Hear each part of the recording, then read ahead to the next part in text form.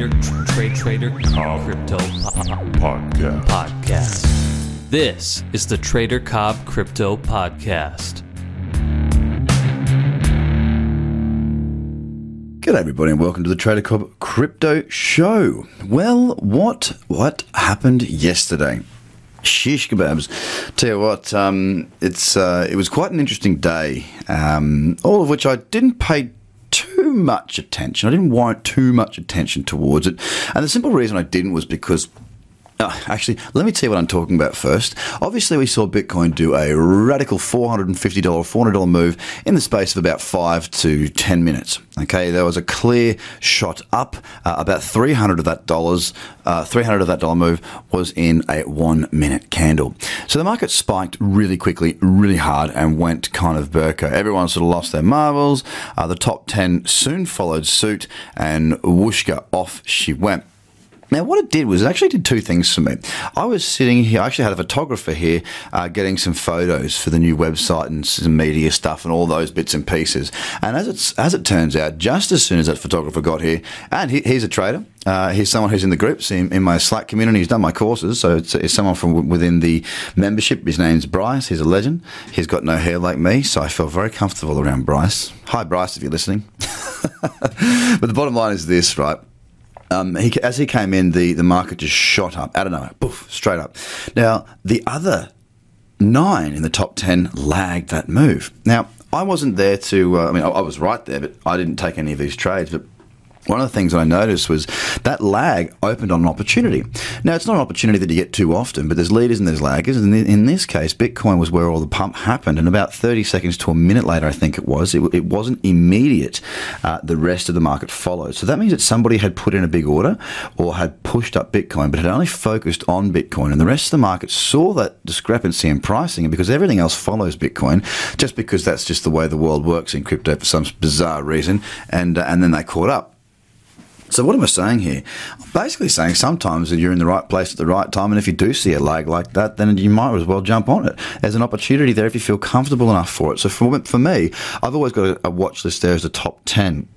Now, if I'm not sitting in there, if I'm not stalking anything for an immediate trade, i.e. there's nothing in my watch list that I'm looking to actually raise an order on, then what I will do is I'll quite simply just have the top 10 there. And I've always got the top 10 on at least one of my screens. No matter what I'm doing, whether I'm working, whether I'm mentoring, whether I'm, whatever it is that I'm doing, I always have a screen open. Always have a screen open with the top 10, because that way gives me a really good snapshot of what's going on. That's how I know that the Bitcoin took off and nothing else did. The lag of the other 9 in the top 10 soon caught up, and some of them actually outperformed Bitcoin in their moves. But that was just an observation that I thought I would let you guys know of. Now, we have had some very good moves, of course. Ethereum against Bitcoin, there was a really great Fibonacci booster trade earlier in the week that has continued to run very, very well. Moving stop to the third move of stop point now, locking in some really good profit in that wonderful downturn. You can actually see that on the 60-minute chart if you go and have a look.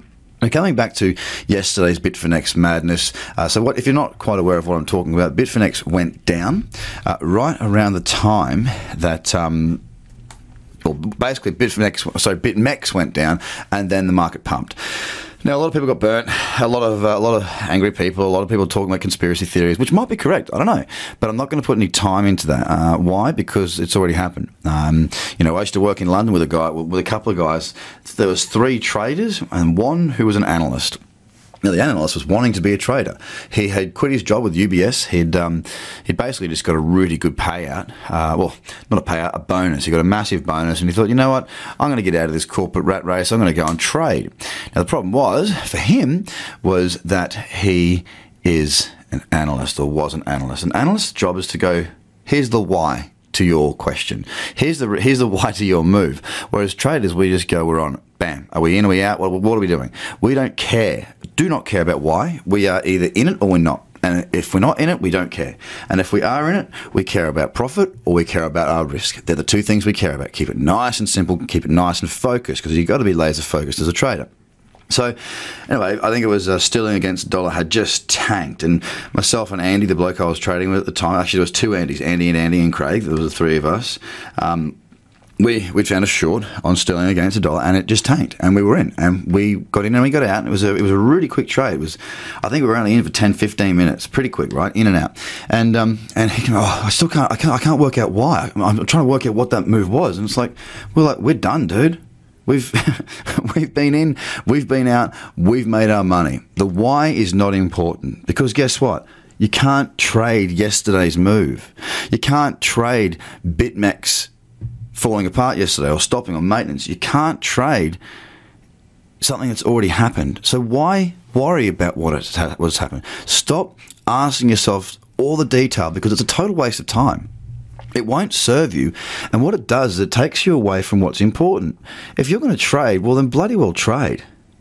If you want to know the whys of everything, go and waste your time doing something else. It's just not going to help you. Now, I'm not deterred by what happened yesterday at all. I don't have any issue with it. I mean, look, let's be honest. If from where we started, we're down about $170 from where that pump started. Now, if we hadn't have seen that massive spike up and people going, "Oh, we're down, we've fallen $570," yeah, but it seemed like a really overinflated pump anyway. Like it didn't seem real to me. It wasn't good sustained crowd volume from what I can tell. It was just a quick one pump up, which we did see back before we saw the last reversal of trend. We saw that, we saw the market go bullish for a little bit, remember? Now what we've got is we've just got the market down a little bit, but it looks so much more extreme now. It's back into that range I was talking about. We're really ranging between, realistically, probably about 6,000 up to about 6,600. All right? We've got some support at 6,230, but we're just banging around. And I wouldn't be surprised to see it bang around for a little bit longer. The problem with that spike is it pushed us to new higher highs. It pushed us to a breakout of last week's candle, and it started to look more bullish. But it looks as though it was short-lived and fake in my view. So the point here is, guys, don't worry about what has been. Worry about the future. Worry about tomorrow. And worry about this.